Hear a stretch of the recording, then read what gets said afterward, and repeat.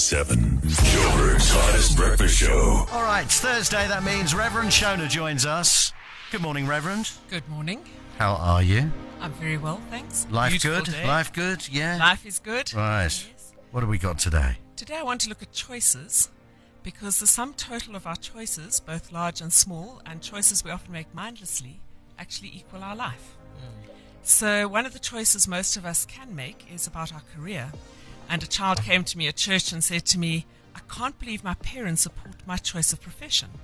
So I said, well, what is it that you want to be? And he said, I told them I want to be a stand-up comedian. And they laughed and laughed. And Tony, if you buy a mattress, it's a big decision.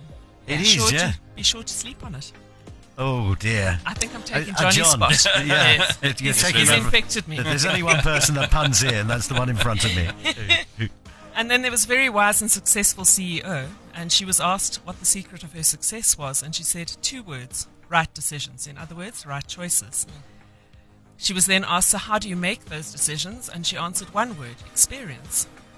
Then she was asked, well, how do you gain experience? And she said 2 words, wrong choices, wrong decisions.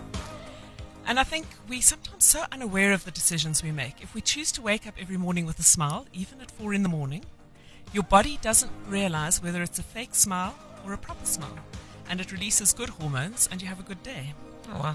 You can choose to get irritated or not. And I have an example of yesterday I was sitting in traffic going to Sunninghill Hospital.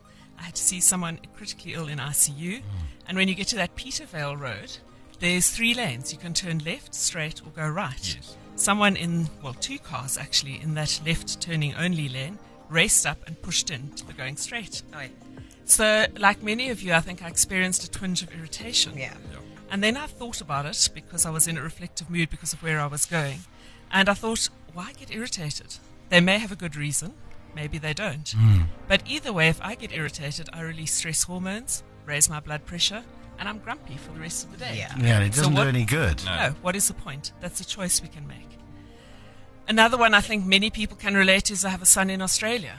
And there are moments, like yesterday when I'm in Sunninghill, because he used to live there, where you feel deep sadness. But you can choose to stay sad, or you can choose to be grateful for the opportunity that they have and look at the positive. Other choices we can make, obviously within our budget, the car we drive, where we live. We can choose our friends, who to date, what calls we prioritize, what calls we ignore on our cell phone, what messages we respond to, what time to get up, what to eat, what to wear, and the list goes on. But the point I want to make, and it's something I've come to understand very deeply, is that the sum of all these decisions, many of which we make mindlessly, equal our life. So today, let's be mindful of decisions in the traffic. If you're sitting in traffic right now, try to move away from stress and irritation, because our decisions, large and small, will make our day and our life. God bless. Joburg's hottest breakfast show. Weekdays 6 to 9 on Hot 1027.